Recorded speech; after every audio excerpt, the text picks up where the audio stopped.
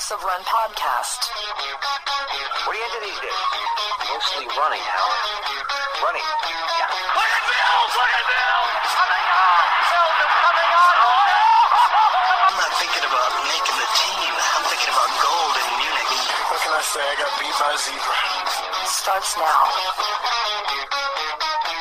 Welcome back to the House of Run podcast. I'm Kevin. He's Jason. HouseofRun@gmail.com is our email address. You can find the show wherever you listen to podcasts. Jason, we have a new leader in the clubhouse for Athlete of the Year. Maybe it is going to be a weekly segment. That's. I was a little worried. I listened back to the episode. I said, why did I say that? Why did I float that idea? We're not going to talk about it for 2 months. But then you had Ryan Krauser just throwing the heck out of the shot as he does. And in his first attempt, breaks the indoor world record in the shot put. I should have seen this coming because unless the record starts with the 23, as in 23 meters, Ryan Krauser's probably going to get it.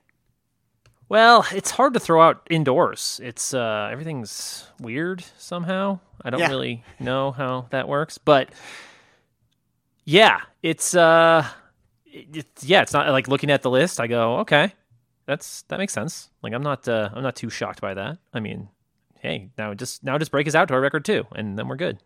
2282. It's pretty good. So, yeah, it's what, like the 7th longest throw ever. Yeah, so regardless of roofs involved. It's his third best. Sometimes the dimensions of the throwing sector are different, so there is a little bit of difference. I remember I went to when I went to World Indoors, and I think it was Thomas Walsh of New Zealand said he had never thrown indoors before. I might be mixing this up with somebody else, but there was somebody there who said they had never thrown indoors before, and they said that there was a difference, and it was because of the dimensions that you're throwing with. Regardless, the only dimension that matters for Krauser is length, because he throws it far every single time, and he wore a hat a la Dave Waddle. But Dave Waddle was outside when he did it. Yeah, the hat inside. It's a bold move, fashion choice, but I like it. I respect it. Second greatest hat performance of all time, I'd say. Whew. That's good. I'm trying to think. I mean, we have to limit it to track, right? Because otherwise, every baseball. I don't know. Play. I think this might be better than a lot of baseball plays. The best baseball plays are when your hat flies off. That's the one. And you catch the ball in your hat. So that's my favorite play. Exactly. It was in every kid's baseball movie in the 90s, and there was 6,000 of those movies. Does that count? That counts, right? Are you allowed to use it? I think it does. But there's nothing in the rule book that says a dog can't play. Can you catch a baseball with your hat? There you go. What does Fangraphs say? Get your guy on the line here. Ask him. Oh, no, it is not legal. Oh. The fielder must catch the ball with his hand or glove. If the fielder uses his cap, protector, pocket, or any other part of his uniform in getting possession, it is not a catch. So you can't do the old catch it with your shirt thing. Do you think we'll ever see a time when someone's so confident they're going to catch it that they just toss the mitt and then catch it barehanded? For maybe the final out in the World Series? That's a really bold move. Because if you screw it up, you're known as the biggest dumbass in the history of sports. Right? Well, say you're up 9-0. Yeah, I mean, it just you see people make awesome barehand grabs sometimes because it takes a weird hop or you just angle your body, stuff like that, and those are always interesting. But it's pitchers they're told not to try to avoid that because sometimes out of reaction you'll do it, but then they can injure their hands. Would it be the catching equivalent of the bat flip? That's a good point. Would it disrespect the game? Like a Dottie Henson where you do the splits and you do it, or she catches it behind her back. I mean, I just think we can add a little bit of panache to the routine. Hey, I'm all for the Dottie Henson. She was killing it. Yeah. They catch the ball 99.99% of the time. I think it'd be cool if, here's a high fly ball in a deep center. a baseball player is under it. Oh, he throws his glove in the air. He catches it barehanded, and the Cubs win the World Series. I think it'd be cool. I mean, that would have, that would have been. No one's tried this? I can't say for sure. There's been so many thousands of baseball games over the past 130 years. I'm sure in the 1870s when the game started, the gloves were basically made of, I don't know, onions or something. Yeah. But yeah, I believe that's true. Okay, well, this is a good question for your baseball podcasting friends. That's right. I think we should get to the bottom of that. We got a lot of emails that I want to get to on this show, but of course we got to run down these results from the ATL meet. Talked about Krauser. He deserves a world record song, Jason. So I guess we should play that. And also, he is now the new leader in the clubhouse for Athlete of the Year for the men, replacing Hughes Fabrice Zongo, who you got the indoor world record in the triple jump, but I'm going to put Krauser in there as the leader now. I'm giving more weight to his world record. I think that's fair. It's it's still close. Like he still made the finals, which was good. He got the invite. Yeah, he's bumped down to the second. He's still in the room. He's just in that second chair. Yeah, and they don't want to. It's like it always goes to a triple jumper. So it's especially indoor triple jumpers. So I think this is fair. Enjoy your world record song.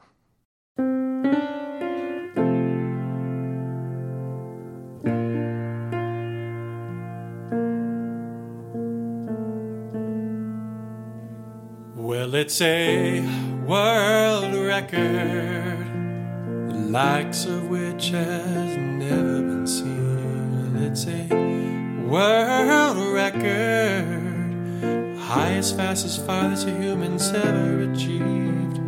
Wouldn't believe if I told you. Go to YouTube and I'll show you. Got results to verify. Soon it will be ratified. Well, it's a world record, the likes of which has never been seen. Well, it's a world record, highest, fastest, farthest a human's ever achieved. Well, it's a world record. Well, it's a world record.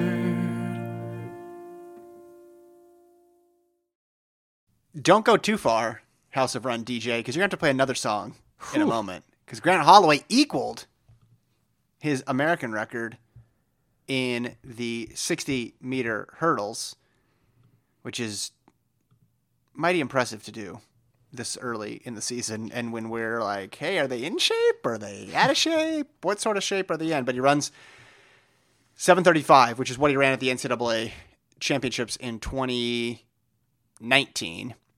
Yes. Won by 0.2, complete blowout. I don't know what else you say other than I think Holloway could be looking at his third straight gold if last year wasn't canceled, because he's running really well right now. Last year's season was kind of wonky for him because he did an indoor meet and then everything shut down, and then he came back later and did some meets in Europe. So he was just getting going, I felt like, because he won that world title off of not great preparation. I mean, he was great at NCAAs, but there was a huge layoff, remember? And then he went to Europe and struggled a little bit. Yeah. Made the team, but wasn't spectacular in Des Moines. And then I did not think he was going to win gold that year just because of this, the season just seemed too long. Yeah, and then he got it all sorted out and somehow pulled it out in the clutch. It wasn't a PR performance for him or his best race, and he still won. And that made me think, okay, well, when he gets it all together and when he's able just to focus as a pro on this one event, it's gonna be curtains for everybody else. And I'm starting to think that might be the case. But I don't know. There's a lot of good names out there too. Yeah, I mean, I think obviously this bodes well for Holloway. He was already the favorite, probably, likely. So going into the season, and yeah, running tying your American record right off the bat can't be a bad thing. But Daniel Roberts is right there, competed with him really well, is even younger. I mean, by 6 months, but whatever. So hopefully we get some crazy battles of them going back and forth because that was really fun in 2019. Yeah, definitely. And we'll talk about one of Holloway's rivals who doesn't look like he's going to be on the start line this year a little later on in the show. Oh. American Let's Record tease. Song Time, though. Yeah. If you're listening to this, I think you know who you're talking about. American Record Time. American Record Song Time now for Mr. Grant Holloway. For the second time in his career, he gets to hear the song. That's right, for not even PRing. Good job. Hey man, did you see that record? No, not a world, but an American record. Maybe it was a world record too. It was the best performance by an American citizen or a relay team composed of American citizens in an athletics event within the United States or abroad. Hey man, did you see that American record?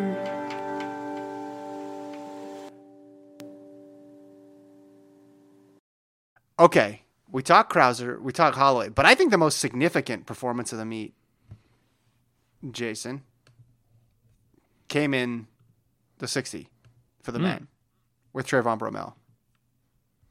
Explain to me why I should not be excited about Trayvon Bromell's performance. Talk me out of this. I don't have a great reason not to talk you out of it. He dominated your boy, Marvin Bracey, who we know dominates the indoors. Well, my other guy, DeGrasse, didn't make the final. Yeah, that's about, I didn't have that on my that's about prediction standard list. for him, though, right? I mean, I don't think he's a 60 guy, but yeah, No, definitely not. Clearly something was up. he's closer to a 200 guy than he is a 60 guy. Yeah, so I don't think that matters too much, but yeah, it's just the fact that he's. I mean, I didn't think it was a fluke the way he had run last year, but just to kind of pick up where you left off, I mean, really the only thing you hold your breath on is that he stays healthy, and as long as that's the case, I think he's going to be really good, and I think he's got a really good chance to make the team, and that's pretty crazy to say still. 648, so he's 1/100th off his PR. I have him as the co-favorite for gold. Whew. Assuming Coleman is suspended. Yes.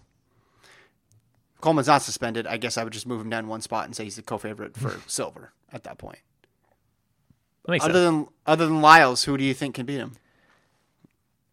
I mean, Lyles would be it. I guess you can't count out Gatlin fully yet because who knows. Yeah. But outside of that, it's really hard to come up with someone who you feel confident can run 9.8. Mm-hmm. Like how odds are, because there's always like 4 or 5 guys who end up running like a 9.88 at some point during the season.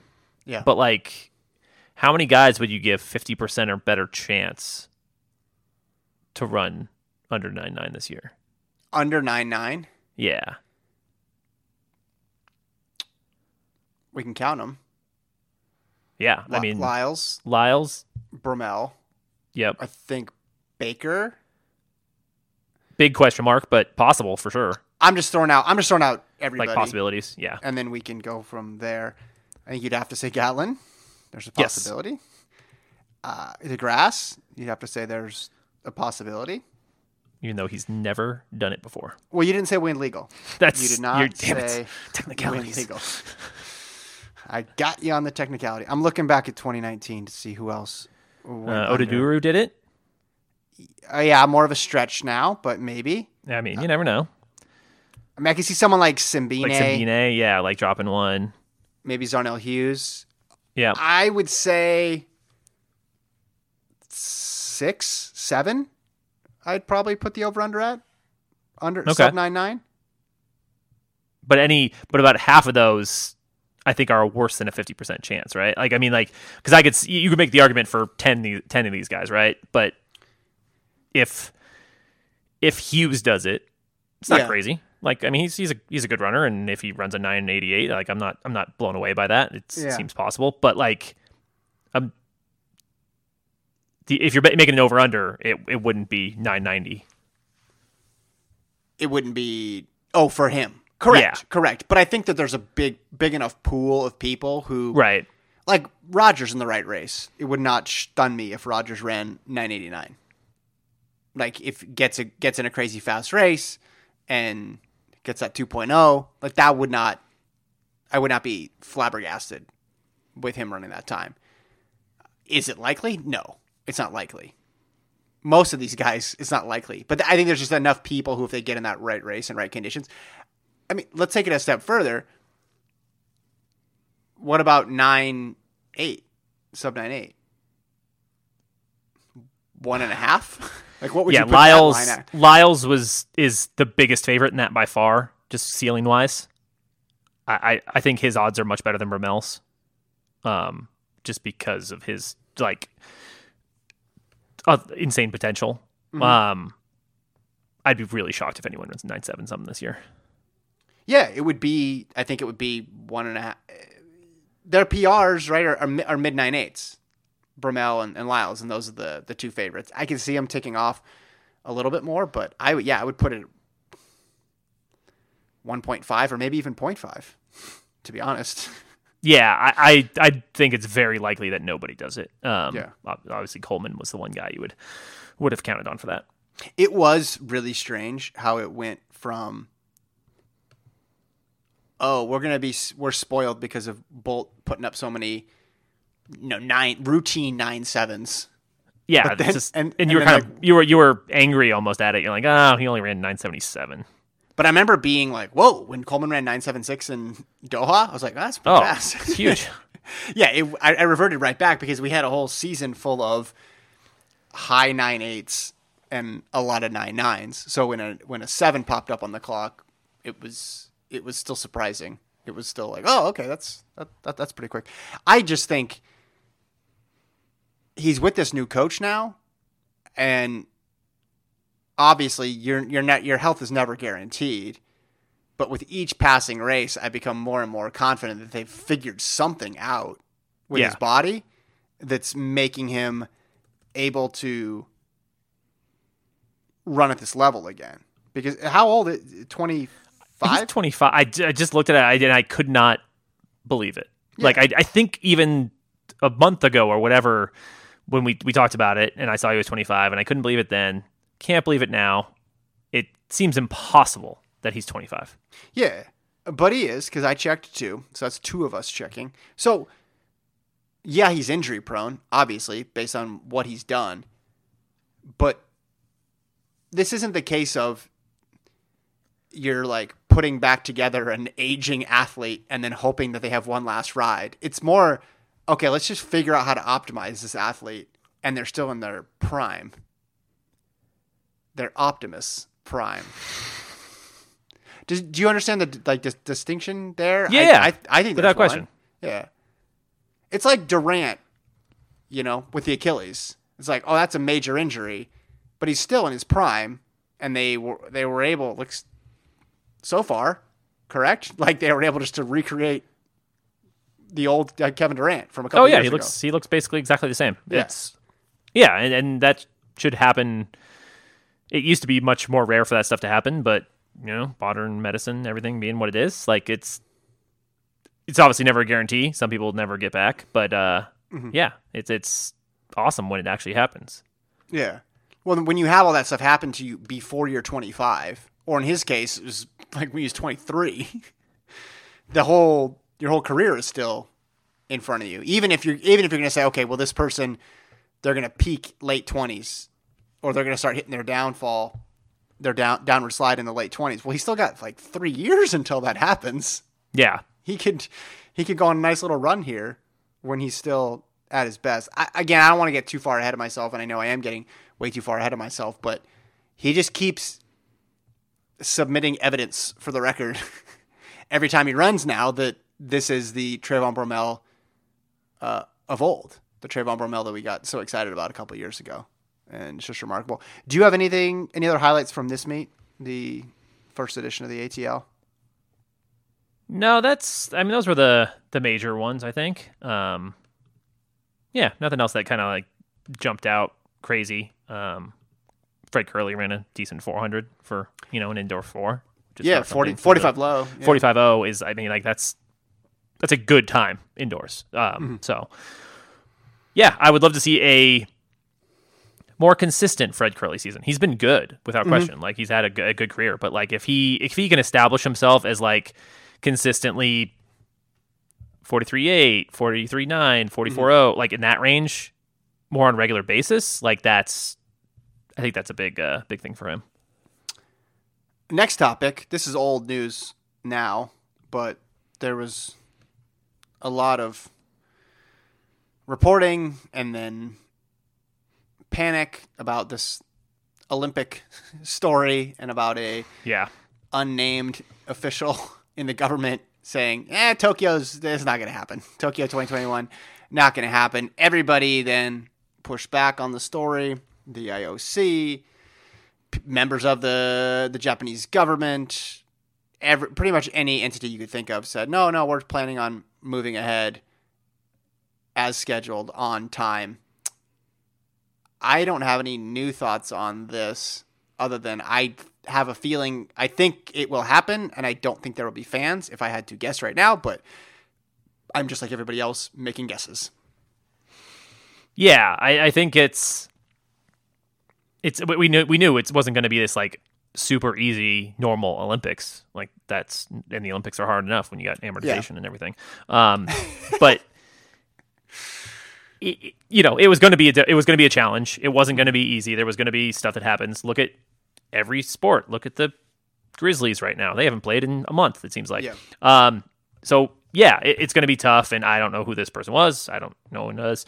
Nobody does, except the reporter. That's whoever. It's just random guy, whoever it is. But yeah, I mean, I hope it happens. Obviously, I'm keeping my fingers crossed. If it happens, I want him to do it safely, clearly. And obviously, you spend about a crap load, I think is the right amount of money to put on the Olympics. And then if you can't have people, that's a rough pill to swallow.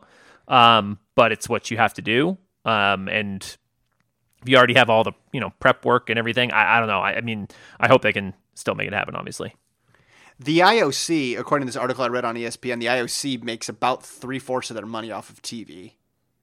Okay. Now, and they get the host city to pay for everything too, right? Which is the other part of it. So that's why it's hard to pick up and move to another city. But I don't know. It seems that I don't know the financial agreement, but I would think that would mean, okay, IOC, you get the TV money. Well, then we're going to get a good chunk of the gate receipts, or we're going to be able to sell the concessions or sell the sponsorship stuff.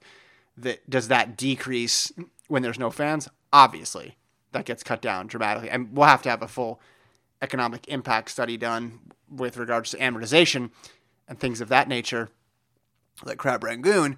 But if they're given the choice, no Olympics or Olympics without fans, they're going to say Olympics without fans, and they're going to have to try to make it good somehow with Tokyo. Right. Or maybe Tokyo doesn't want the fans, and they're just saying, okay. Yeah, that's take what I wonder too. Yeah.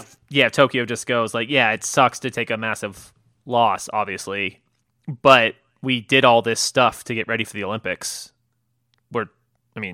Do you just go screw it? Let's do the Olympics. Like, I don't know. Yeah. I mean, there's so many things that go into effect with stuff like that, and stuff you have to consider. But it just seems like if you're most of the way there, and the only way you can do it, and maybe I don't know. Like it's said, Japan hopes to land a bid for the 2032 Olympics. Like, if they put on this Olympics with no fans and everything like that, does the IOC just go, okay, let's award them the 2032 Olympics so they can do it the full way? Are they going to want it again? I don't know. I don't know the legitimacy of the Times of London, anything like that. I don't know anything about them. I didn't know anything about them until I saw that tweet. But I'm saying, like, would from Tokyo's perspective and what we know about cities after they host their Olympics, right, and what they feel about those Olympics and how oftentimes it's a big money loser because, again, can't put too much weight on amortization. Is that But I guess if you did all the stuff, I mean, and obviously there's stuff you have to redo or whatever 10 years later. But like if you did all that, like that mitigates some of it, and maybe it still is doable. I mean, who knows? I have zero idea. But if they actually do want the bid, I would be more apt to let them have it. I think they'll be able to, from an athlete coach perspective, I think they'll be able to get that many people safely there with testing, with vaccine. Like they'll be able to set up a protocol that, again, it's not going to be perfect, and people are going to have to, these athletes are going to have to, they will be probably taking at least some risk, but I think they'll be able to get, with all the money behind it, they'll be able to get it set up. And maybe some venues will be able to have people, but I don't think, it's hard to envision a full opening ceremonies with a packed stadium taking place, or a 100-meter final with a packed stadium, or a breakdancing quarterfinal with a quarter full nightclub, which is where breakdancing is actually held in nightclubs. Yeah. Was what I learned. So I don't know. When I read this, I was skeptical immediately of just like, well, anybody who's going to say, anybody, you could poll anybody, oh, is it going to happen? You're not going to lose money most times saying stuff's going to get canceled in the COVID era. You're not. Right. Right? Yeah. It's been the GameStop of making money, apparently. That's a thing, right? Everyone's talking about it. Yeah, just go full SEO with this episode. Just mention things. I feel like I just gotta get those clicks. I don't know how podcasts work, so I've been clicking on the podcast for weeks now. Yeah. Okay, what about this other story about the Boston Marathon? Planning, and hopefully this comes through, because if there's marathons with 50,000 people, there's everything. Yeah. October 11th, which would be the Monday after the Chicago Marathon on October 10th. So they have a date. They picked it out. London has obviously already said they're going to be in the fall. So that puts all 6 marathon majors in the fall. And then you throw in the Olympics, and you're going to have all the majors for 2021, except for Dubai, which we know is the seventh major. All between the August 7th and November 7th window. What do you think about this? Yeah, I mean, I guess, you go with, hey, if this is the only way we can do it, then let's do it. I mean, I'm sure Yuki is salivating right now at just looking at this. He's like, man, this is my chance. All of them. Yeah. No, he's you can only pick 4. All of them. The Chicago-Boston double is going to be particularly impressive. So I look forward to that. Yeah, I think you do what you can, I mean, that's all that you can do during this time is like you plan it the best you can.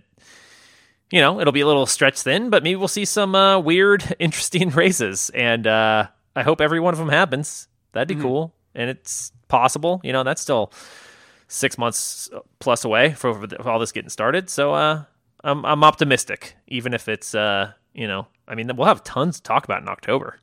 Oh my goodness. Yeah.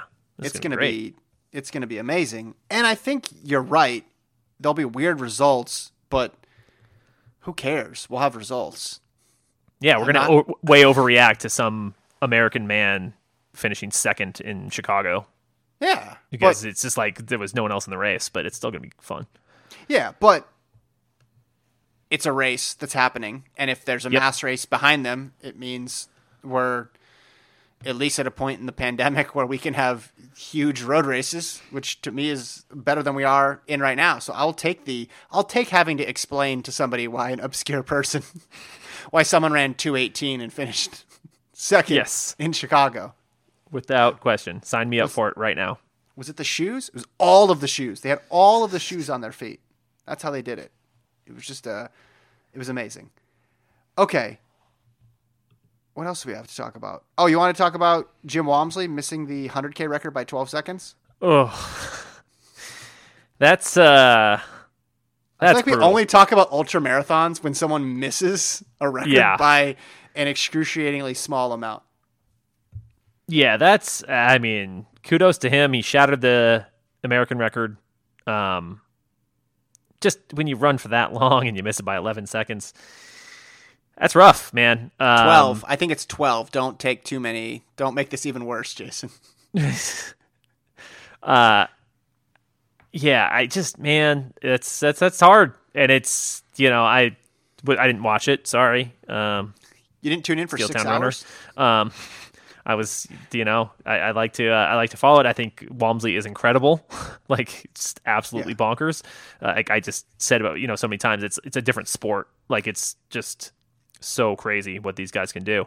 But that's, I can't imagine. It's just, he was, by all accounts, even afterwards, he didn't, like a lot of people would say in a race like this, it's like, oh, if you could have just second here, second there. He seemed to be saying that he was pretty happy with his performance. Like, he felt like he did everything he could, and he was sprinting, down the stretch, like every bit. But world records are hard. Yeah. Sub 6-minute miles for 62 miles. It's impossible. It's impossible. That's wild. That's wild to think about. And it's also just, you can't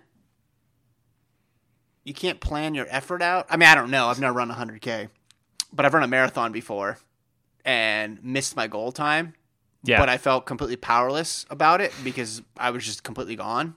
My legs were done. My whole body was done. So he's probably just watching the time tick off, and it's like, it'd be great to go faster, but I just can't.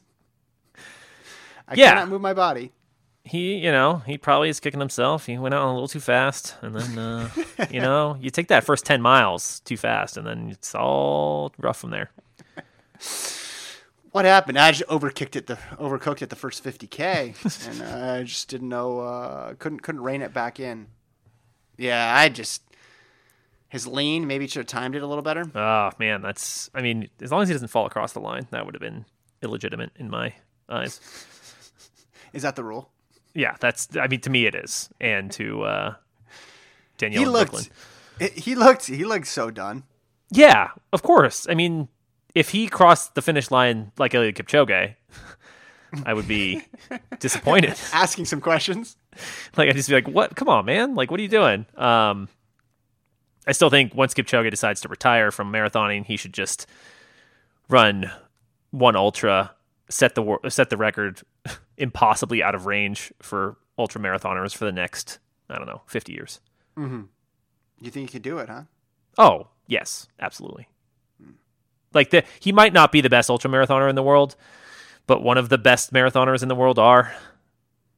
Right? I mean, like, I don't know. Sorry if I'm insulting the ultra running community with that. I feel like we have this conversation every single time. But I don't know. Like, no part of me believes that the best ultra marathoner guy is not running marathons currently. Yeah, I think Kipchoge is a safe bet, especially. At least for 50K. 100K, I guess you're getting into some weird territory because then you're running 3 times the amount of distance. Right. So that's sort of weird to sort out. But okay, let's go to email. I think it's email time. houseofrun@gmail.com is the email address. Going to read a few of these email. Wow, we're only 35 minutes into the show. Feels like we covered a lot. I was thinking the same thing. It felt like a little longer. Yeah, I don't know what to think. I don't know what's going on here. All right, Marshall has one from last week.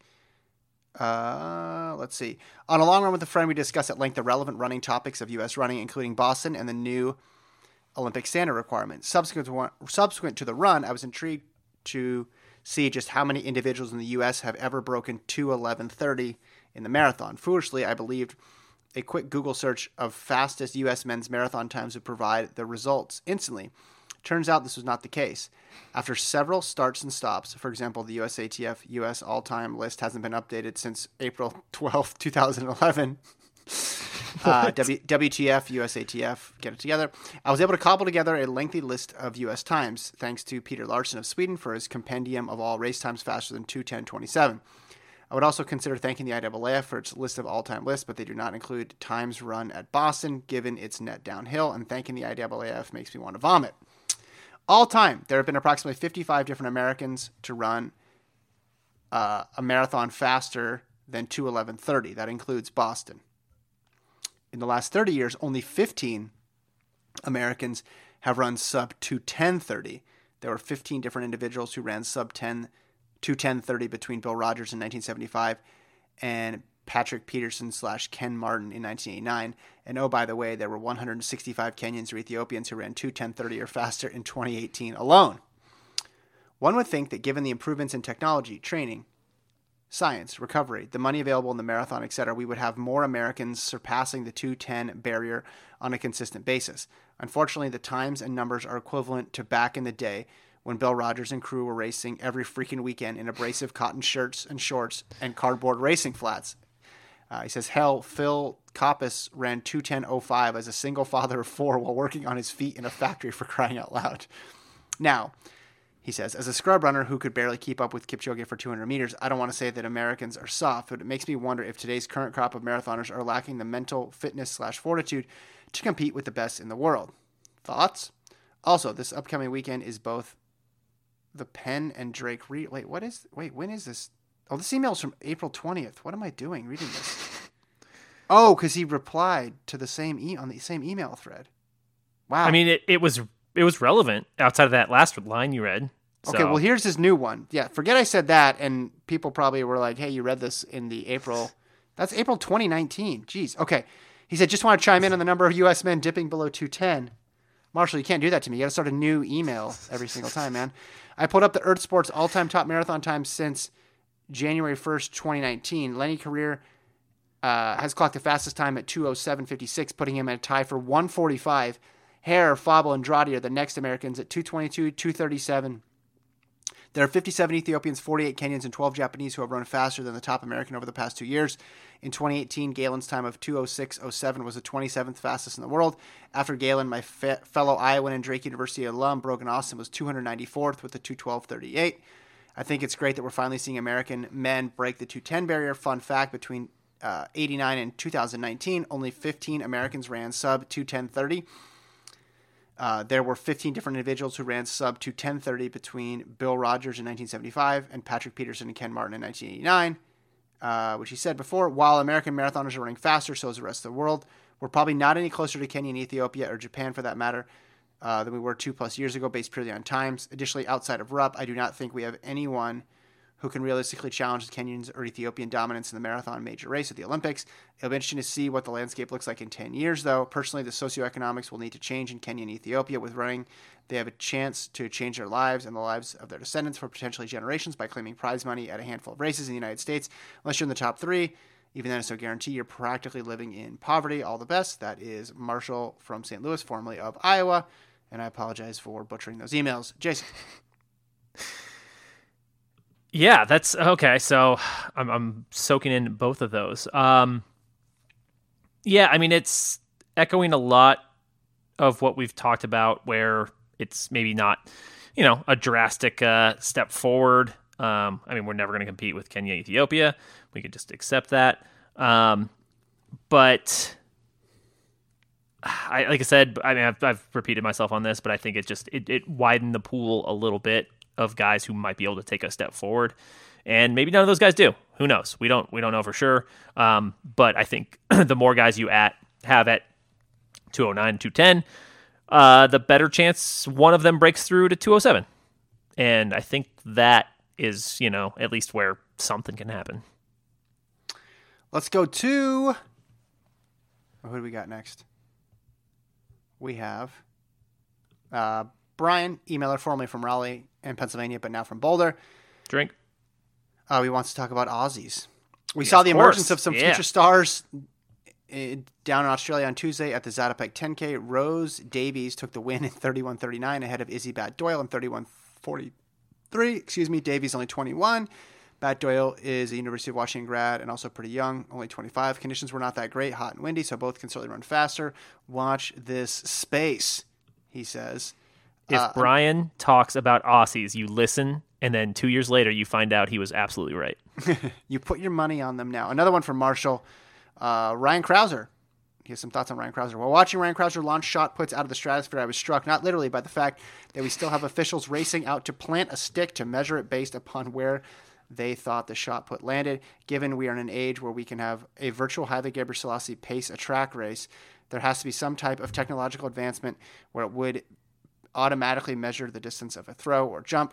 2, I tuned into the last 25 minutes of Jim Walmsley's 100K record attempt. With about 5K to go, one of the announcers asked his coach or mentor something along the lines of, quote, "Will breaking the record change Jim's life?" End quote. The response slightly suggested that no, this will not change his life and would largely be ignored or forgotten. While I think running that pace for that distance in essentially a solo effort is crazy, it will never go mainstream. People can wrap their heads around breaking 2 hours in a marathon, but running 100K, probably not. Could this 100K record be the most irrelevant record out there? Whew. Wow. Marshall Throwing shade. from St. Louis, formerly of Iowa. I mean, he's not wrong, and it's nothing even that much against, ultra running. We talk about track can't break into the mainstream. So, 60-mile races are not going to either. I mean, really, so the 100K record compared to, where does it slot in? At the 600 record? The 1K record? No, I think it's bigger than that because it'll get a headline. Marathon record? Just below that? The ultra community is pretty big. They are, and they're passionate. They're into it, and Yeah. I like it. I don't know. I mean, it's like I said. It's amazing what they do. Absolutely incredible. I can't even put it into context though because it's so far removed from anything I have ever done.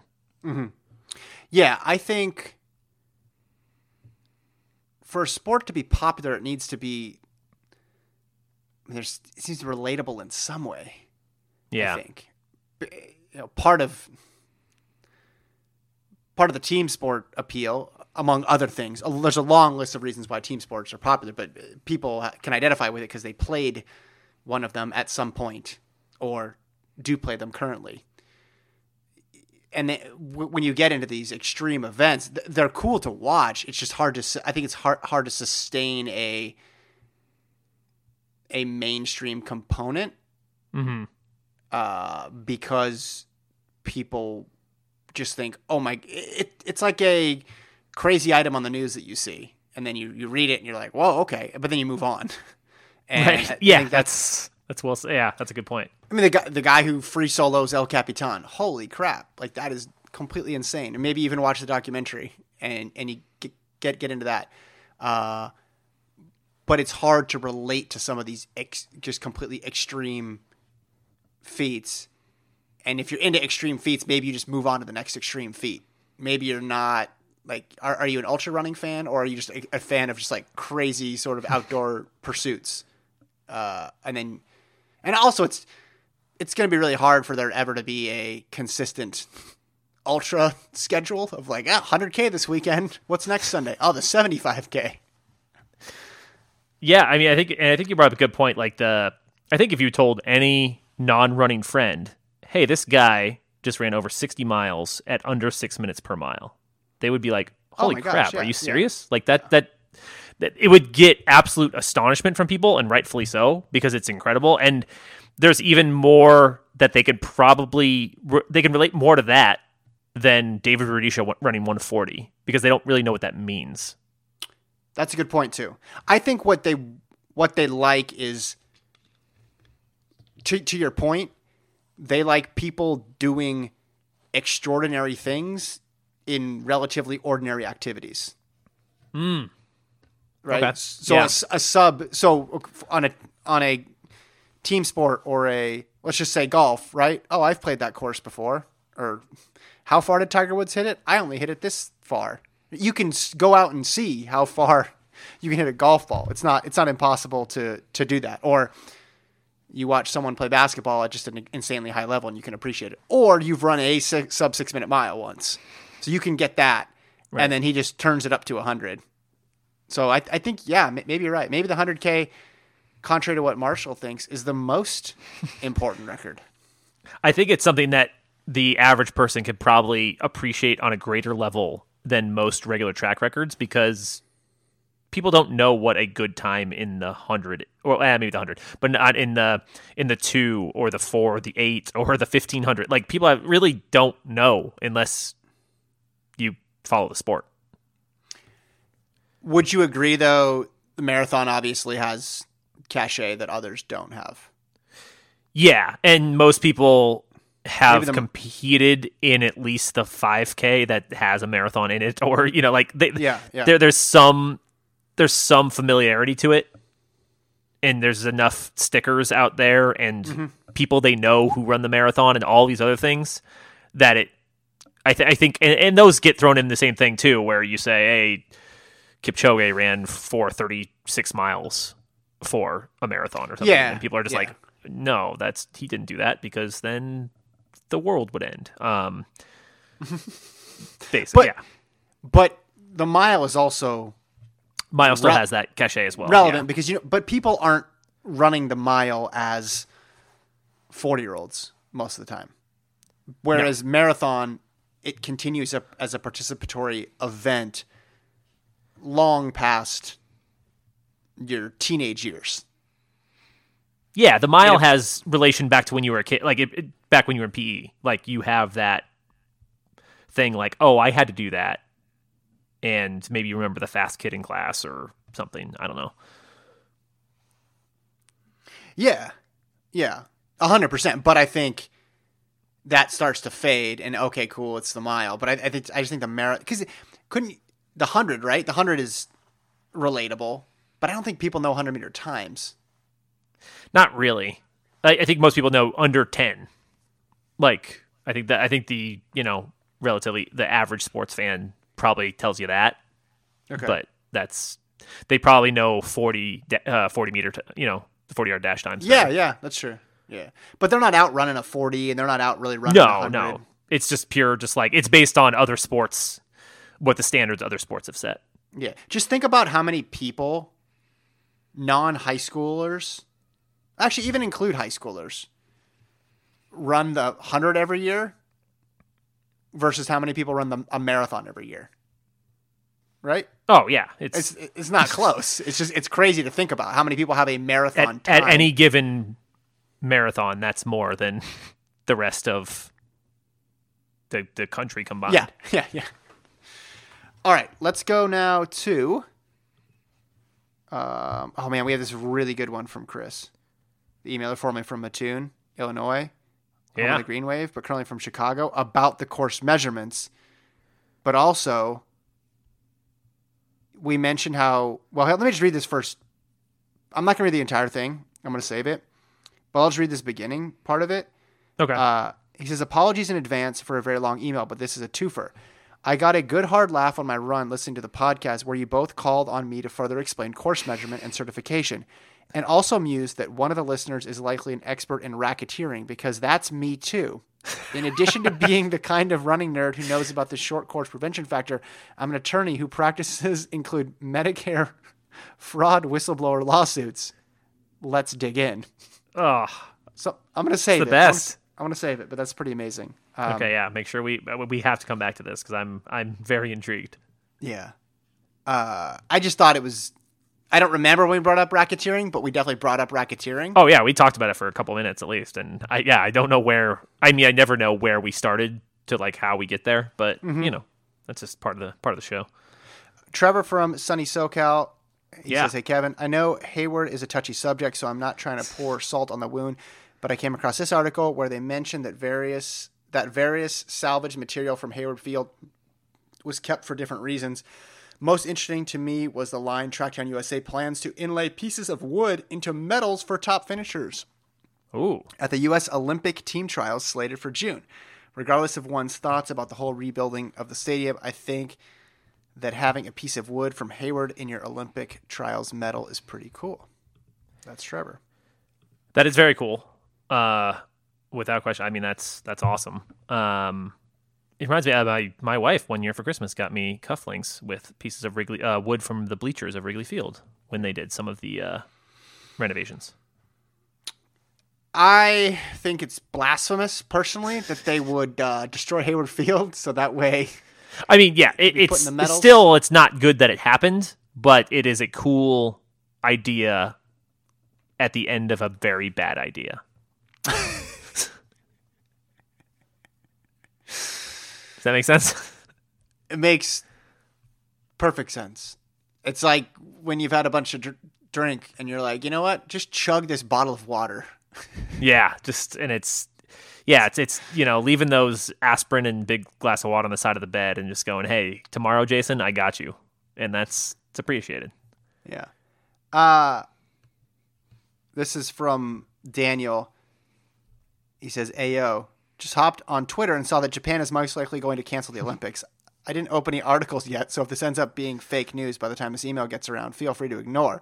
As a track fan, it would be a big hit to miss another championship season, so I can only imagine how the athletes would feel, although I do have a hot take on gap years that I'll send in at some point. That said, is there any hope that World Athletics manage to throw together a World Championships to make up for the lost Olympics? If so, where and when would you expect or want it to be held?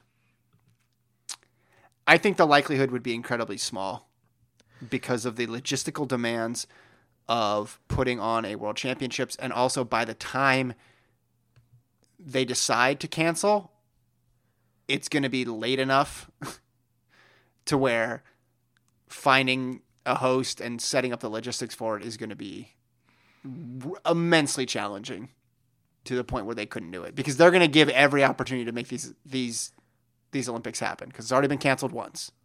So yeah, I mean, they're not. If it's going to get canceled, it's not getting canceled in February. I'll tell you that. Well, yeah, and I think that's the big thing. Like, if say right now, tomorrow they announce like, hey, we can't make this happen. You know, if Japan was a hot zone, it was worse. It seems way better than most places, I think, from what I remember seeing about it. But well, when they compared it to Florida, because Florida wanted to host, I think Florida had 5 times the amount of deaths. Yeah, so like I think Japan has done overall. I mean, it's not hard to do a better job than Florida. Let's be honest, but let's say tomorrow, for whatever reason, they said we have to cancel. Like, maybe an outside shot that they put something together for August, like that, somewhere steps up and does it. But I think you're absolutely right. I think it would take. They won't cancel until they absolutely have to, and there's no choice. And by that point, there's not a whole lot you can do. And maybe the Diamond League final really decides to up the game, but wouldn't quite be the same. Yeah, I think it doesn't seem like it would be that difficult. And that's why I get this. But I've just learned in track that everything is just immensely more difficult than it should be. So I guess a natural play, because people would say, well, let's just have it in Hayward, because it's gonna host it the next year. But I don't know. You don't know what's been scheduled in Hayward Field during that, or what's going on in the city of Eugene in terms of like hotels being booked. Right? That's like impossible to sort out. I'd be inclined to think of maybe a site that's already had a world championship recently, like a London.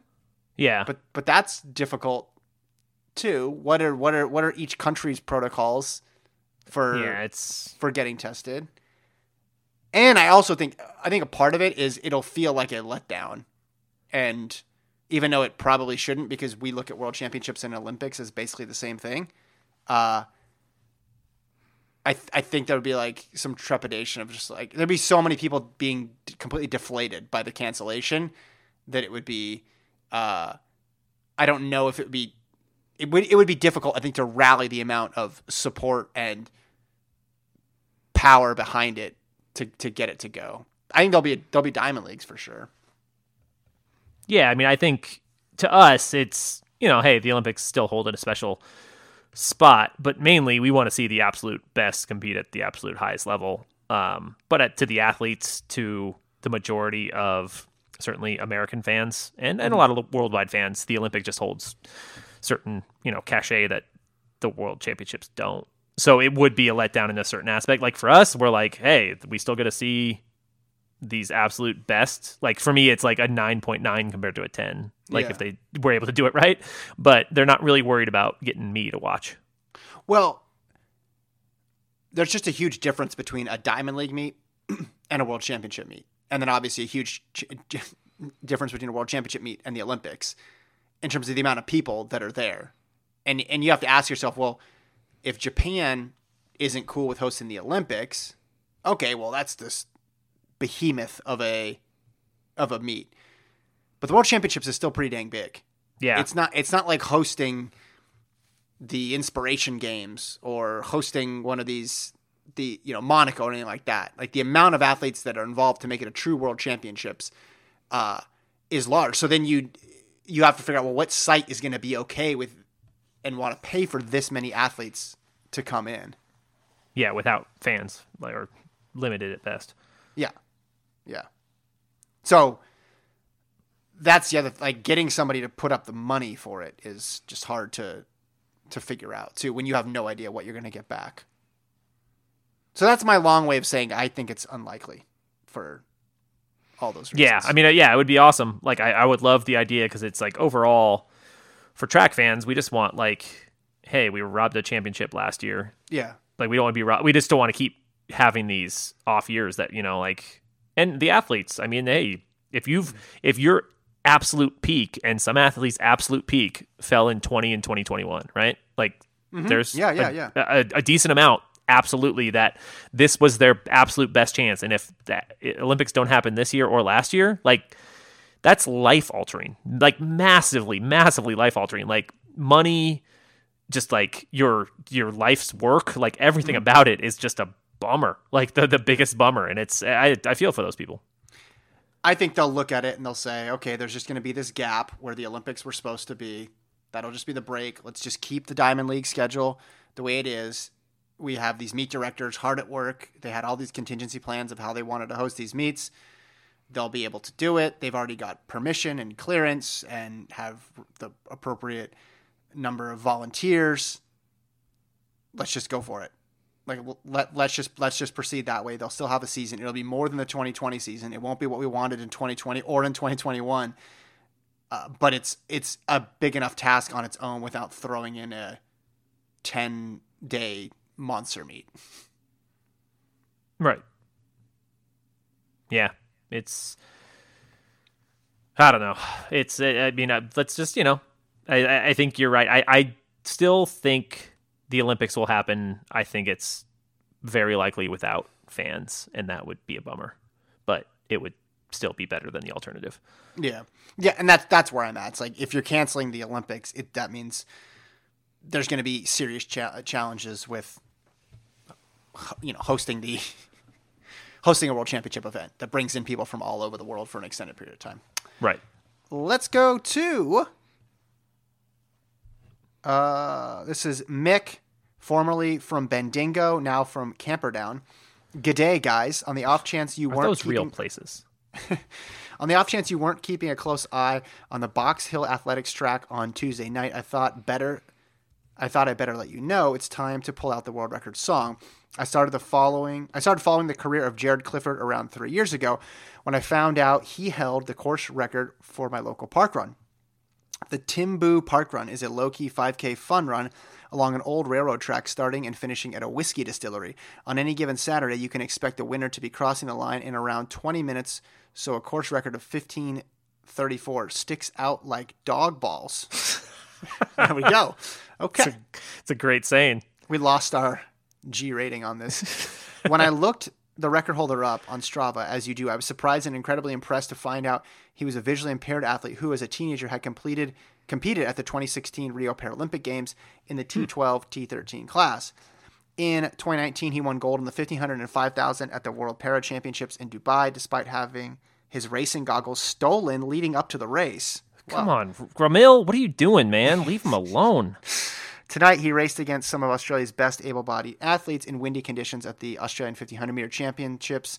Clifford ran an astonishing 3:42 to finish sixth and break not only the world record in his category, but also claim the fastest running time in any para class over the distance. Incredibly, this is the third time in the last month he has run under the world record.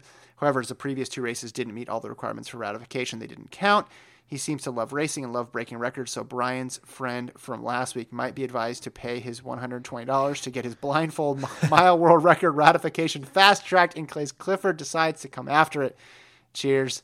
That is Mick. Man, That's incredible. I mean, like, really incredible. I mean, 342 is good by any standard. So that I'm blown away. Bendigo, by the way, Australia, which, I mean, that's good day. Was that not a hint to you? Yeah, I mean, it was, but I just, it's just outside, it's Victoria, just a little north of Melbourne. Okay, I just needed to get a feel for it, Oh, just a little outside Melbourne. Yeah, I know Australia really well, so no, but that's blown away by that. That's got to be so.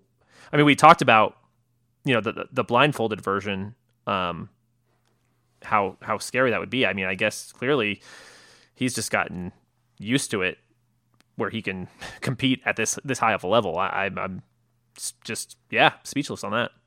Can you play the song? Yeah, and he gets the legit one. I just for sure. I like that.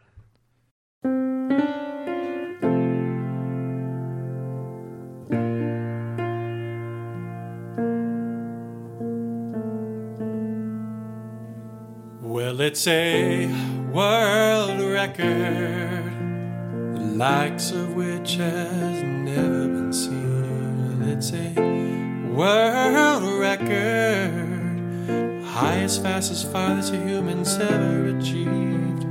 Wouldn't believe if I told you. Go to YouTube and I'll show you. Got results to verify. Soon it will be ratified. Well, it's a world record, the likes of which has never been seen. Well, it's a world record, highest, fastest, farthest a human's ever achieved. Well, it's a world record. Well, it's a world record.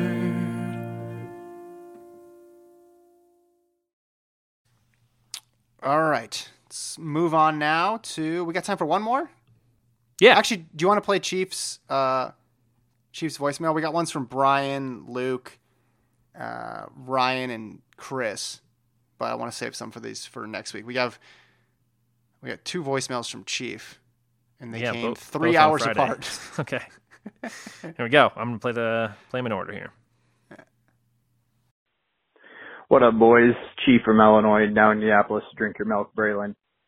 Yeah, no, 100% agree with you guys. Eugene has got the fans, and they got the bid together, and they actually put in the work. So, yeah, they did earn it. But wasn't there some controversy around that where Vin Lananna was either taking bribes or giving bribes? I guess I shouldn't throw my boy Vin underneath the bus, because those of you that will listen to the pod long enough know that Vin got me into the 2019 USATF championships.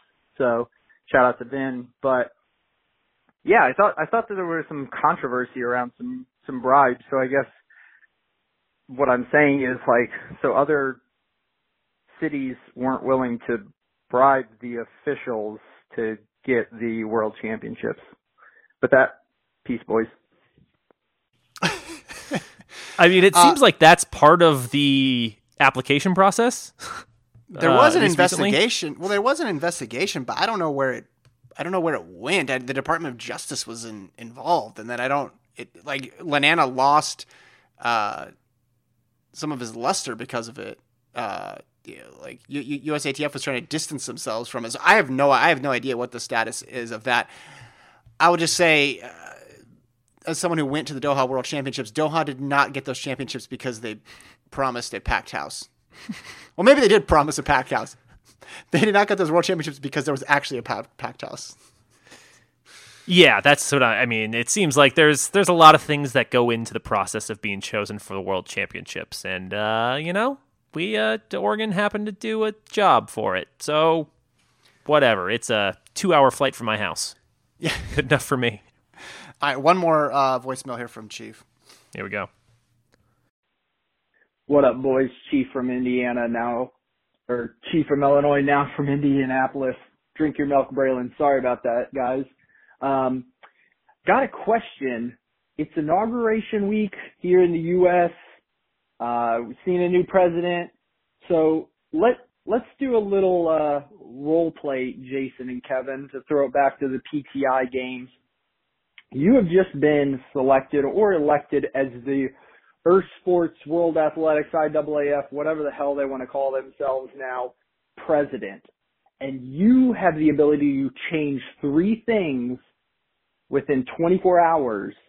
What are your top 3 things? So I need 3 different things from each one of you. So I'm curious to hear what would be the 3 things that you would change about track and field, about how it's marketed, that the athletes have to comply with, anything like that, right off the bat. I'll respond next week after I hear yours with my 3. So with that, peace, boys. I like this question a lot. This is good. Do you want to go first? Yes. Easiest first one for me. No more off year. World Championships every year that's not Olympics. Okay. That was going to be mine too, but go ahead. Yeah, so that's first. Do you have another one you want to throw in there? No, you can do your 3 first. That was like this one was like, oh, that's a no doubter, immediate kind of thing. Man, after that, I mean, I would change the schedule to make all doubles doable at championships. It's important. It seems to be something you care about. Yeah, that's something I'm very passionate about. I already have a rough draft up, so I can, get this going in that 24 hours, no problem. Mm-hmm. And then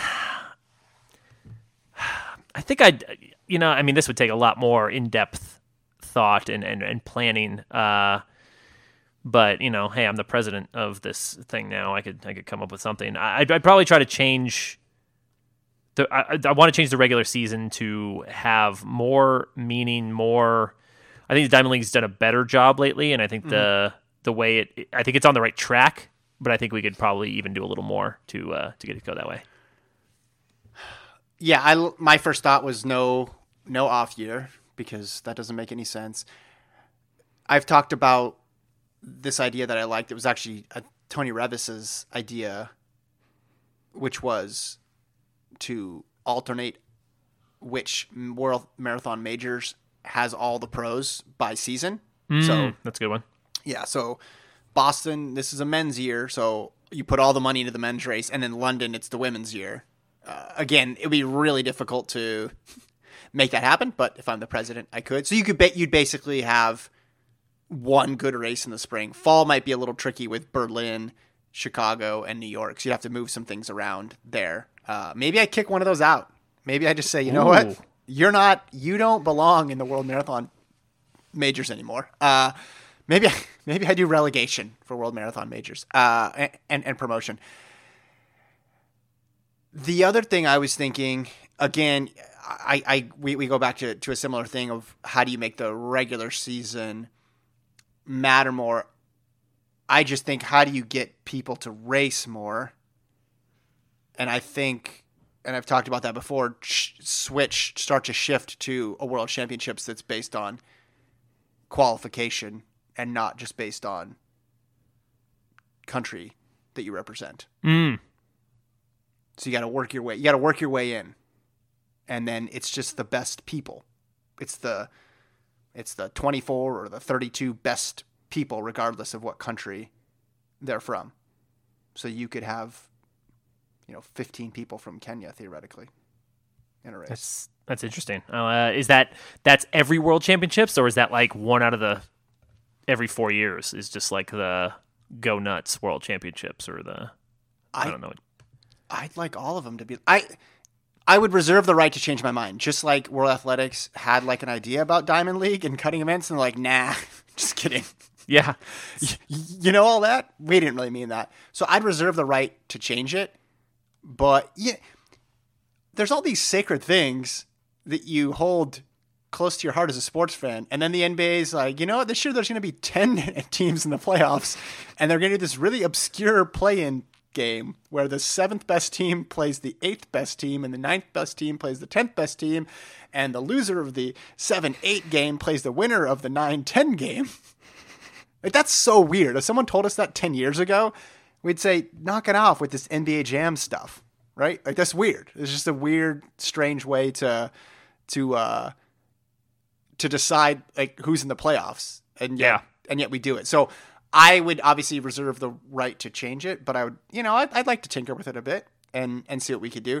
Would you be, because that would do two things. That would make the World Championship field deeper and a better representation of who the best in the world is, and would also make the regular season more relevant because you'd have people competing to try to earn their way in to the meet. Yeah. So are you talking a not as much time-based qualifiers as performance-based qualifier? Well, that's the tough thing, right? Because that's what the world champion, that's what they're trying to do now with the, this whole system of IAAF world rankings and stuff, which most people don't like. So yeah, I would guess it would have to be some sort of, you tinker with it. Maybe there'd be meets throughout the year that would be like an auto qualifier or something. If that makes sense. I like that. No, I like a maybe like 3 of them every year get chosen as just like automatically. Yeah. Well, and listen, this wouldn't be perfect, because one of the things that would probably be written in would be, you need a bye for the reigning world champion. So then you could say, Usain Bolt he's just gonna chill like he did before. Right. And that would be that.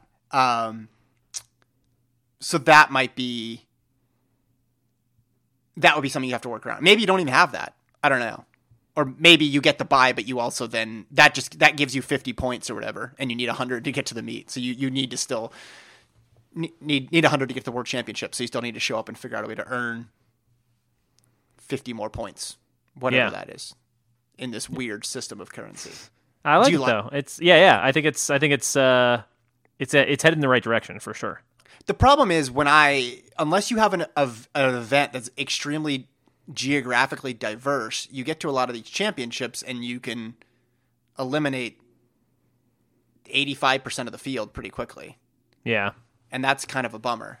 The 100 is pretty geographically diverse. Well, that ebbs and flows a bit. The 800 obviously is very geographically diverse. The 400 can be, but the distance races aren't at all. I mean, you get you get Coco and you get Mo Farah, so you get people like that breaking it up.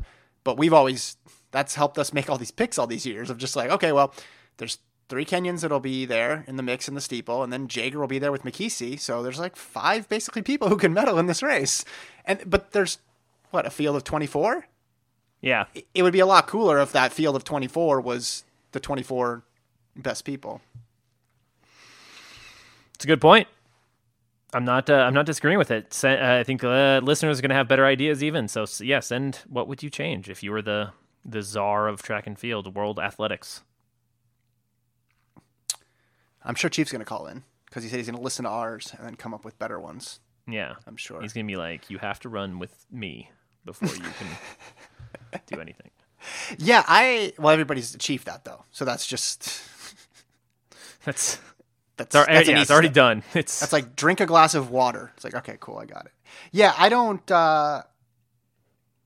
I'm sure. I mean, I'm sure we've listed a million throughout the years, but I was trying to think of ones that were ambitious, but also somewhat feasible to do. Yeah. A couple adding the world championships. I mean, the logistics of planning the world championships is hard, but just saying, hey, this is going to happen now, not difficult. Right. Changing the schedule is literally not hard at all. That's a no-brainer. So a couple of those are really easy to implement. Overhauling the season, it's a little more difficult, but yeah, and it's a challenge because you want to keep in those big traditional meets that are just fun because of the history, and they don't really need any other context around them, and you don't want to change those. Yeah, and like I said, adding points and different stuff like that to just more important meets, or you can adjust that as you go. Whatever you have to do. I mean, there's lots of ways to do this, and if you like I said, you reserve the right to change your mind or improve things as you go. Mm-hmm.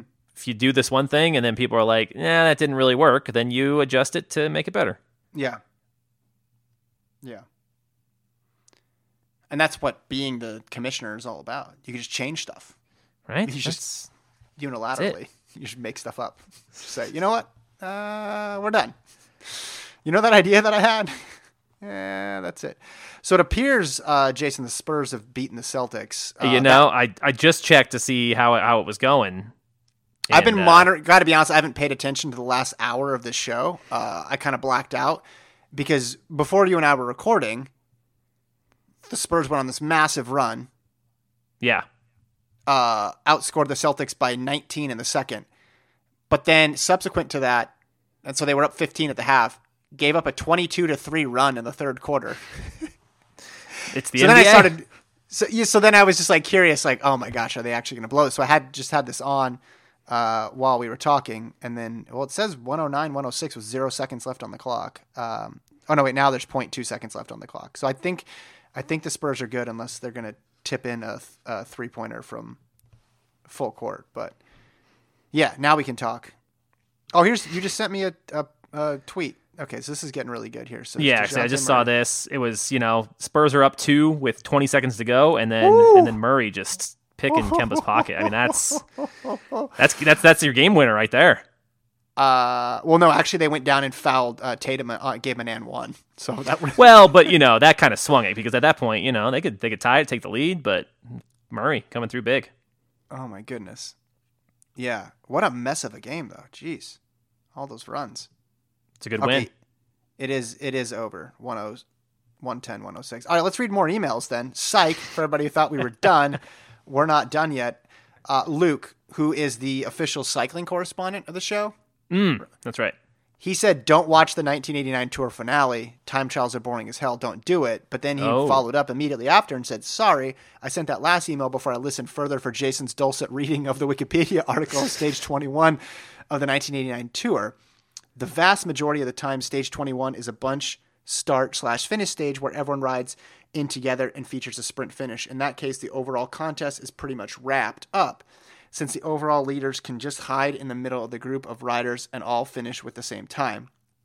Side note, if there is less than a 1 second gap between riders when they cross the finish line on group stages, those riders get the same time. So in a group of 100 plus riders that all rolls in together, everyone gets the same time. The exception is individual time trials. But in 1989, the actual last stage was an individual time trial, not a group stage. They switch around the route every year. In that case, it's not unheard of for riders to get fairly wide time gaps on each other. You can't hide from the wind in individual time trials, and sometimes riders crash and lose a bunch of time, and some riders are just better at it. But they're generally boring as hell. I can also tell you saddle sores are no joke, especially if you have to ride hundreds of miles on them. The French press is brutal. The French press is brutal on their own athletes. And the Laurent Fignon should have cut off his ponytail debate is one of my favorite examples of how seriously Europeans take cycling and how self-important some of them are. There are literally hundreds of dollars on the line and dozens of fans. I think cycling and running both are similar in that way. We kind of develop a Napoleon complex about it. Stay healthy. That is Luke from Delaware. Yeah, that's a great way to explain track fans. And I say that as a track fan myself. Probably with a Napoleon complex. Without question. Yeah. I mean, it's, we have no shortage of bad takes. I haven't blamed someone's hair for a loss yet. But like Kevin said, I reserve the right to change my mind on this. So you never know. Those are the most powerful words in the English language. I reserve the right to change my... I think Luke should be writing the Wikipedia entries for this, because I mean, he's saying it's boring as hell, but then the way he's describing this, it makes me want to watch it. Yeah. Okay, let's do one more in the bonus section of the House of Run podcast. Brian from Knoxville. Call this the Spurs victory lap section of emails. Well, I realize we're only at 120, so we should have kept going anyway. I hope you couldn't notice I was just checking the score the whole time. I just had it. I wasn't watching or anything like that. But I thought for a second, I'm like, ooh, we could be done in time and I could watch the last 5 minutes. And then now that that's off the board, let's just roll. Yeah. Hey, it's working. Okay.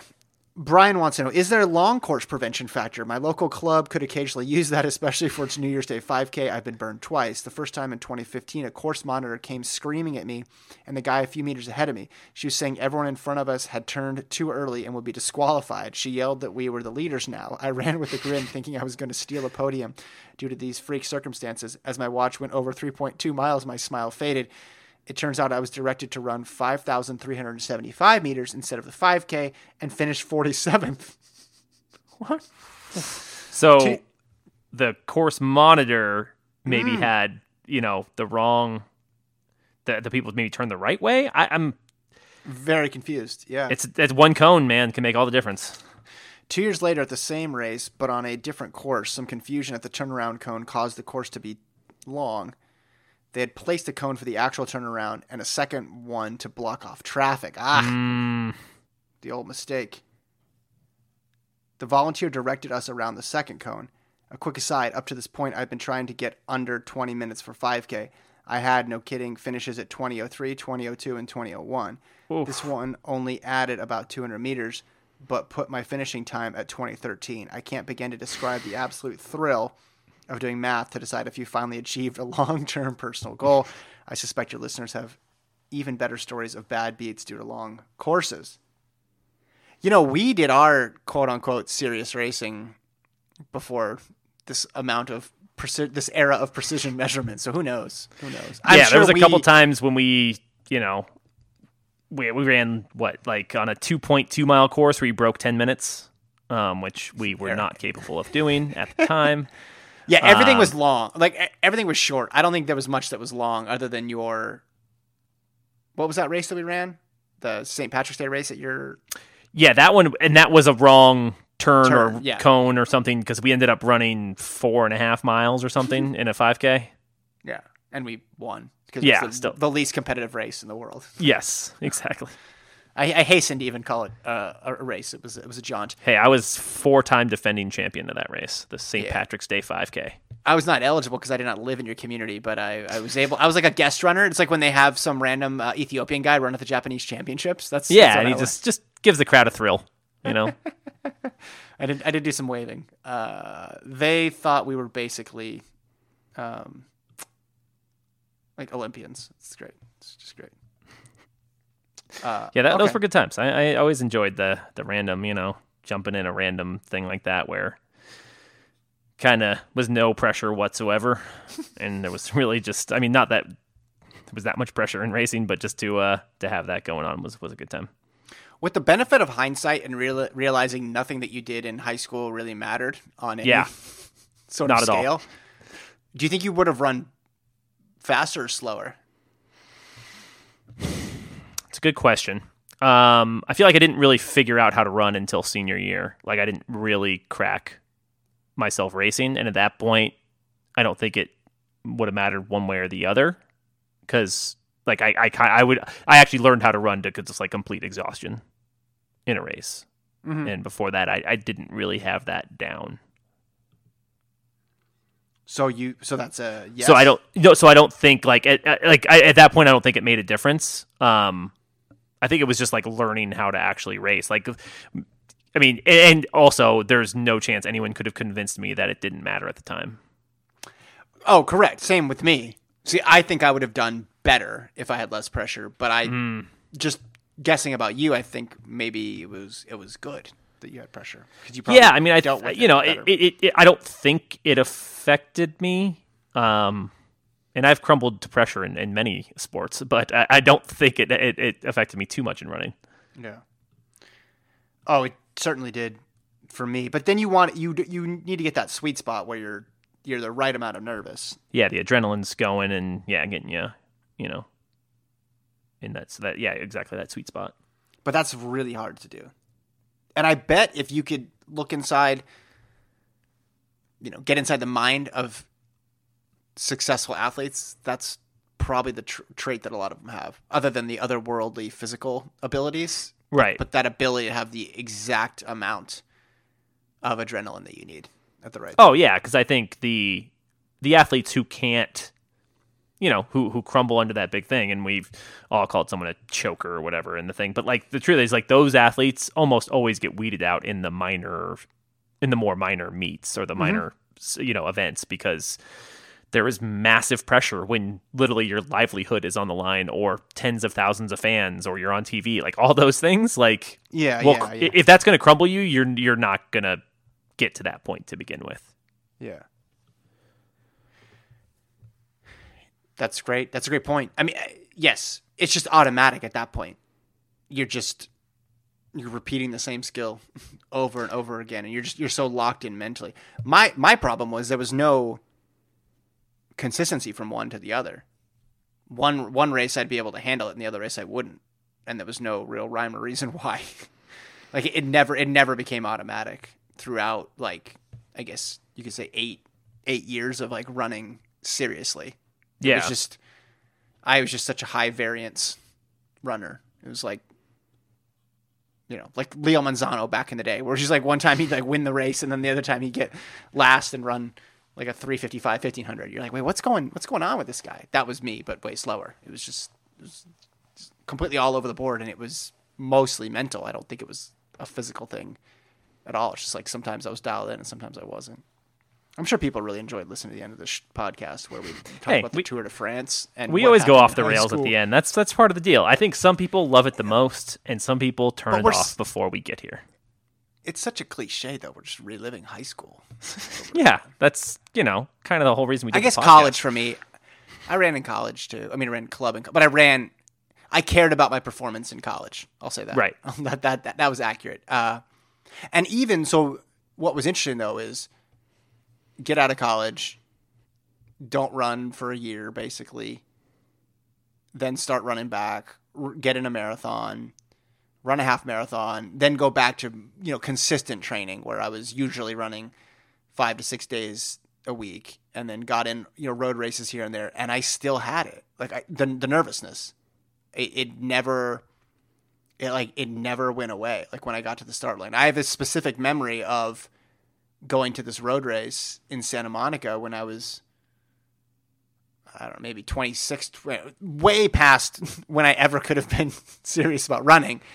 But I was running the 10K. I think I wanted to just like run 36 or break 36 or something. That was my goal. And I was just like in the porta potty constantly before the race because I was just so nervous. I couldn't keep anything down. And I was like, wait, why? Like, when am I going to actually enjoy this? Like the racing part of it. Right. Yeah, that's interesting. See, and I totally relate to that, but in other sports, I had that way more, where running, it didn't hit me quite the same way. But I don't know. I mean, that's not to say I didn't like there was plenty of races I just didn't perform, but like I remember, being a little nervous, but like never, I don't feel like it affected my race, but maybe it did. I don't know. Maybe I'm misremembering. Yeah, and I remember the last serious race I did, serious air quotes. Well, no, that was the MEB. The MEB race was the last serious race I did. But there was one right before my son was born, so this would have been 2015, and I wanted to break 18 because I was like, if I don't break 18, I want to get back to sub 18, because in my mind I was like, that means I'm serious. I probably talked about this on the show at the time, and I ran, like I finally was consistent, but I was just slow. It was one race, like I did 18:05, 18, like that summer I was before he was born. I was really making an effort because I knew this would be the last time I'd probably be able to train consistently for a really long time.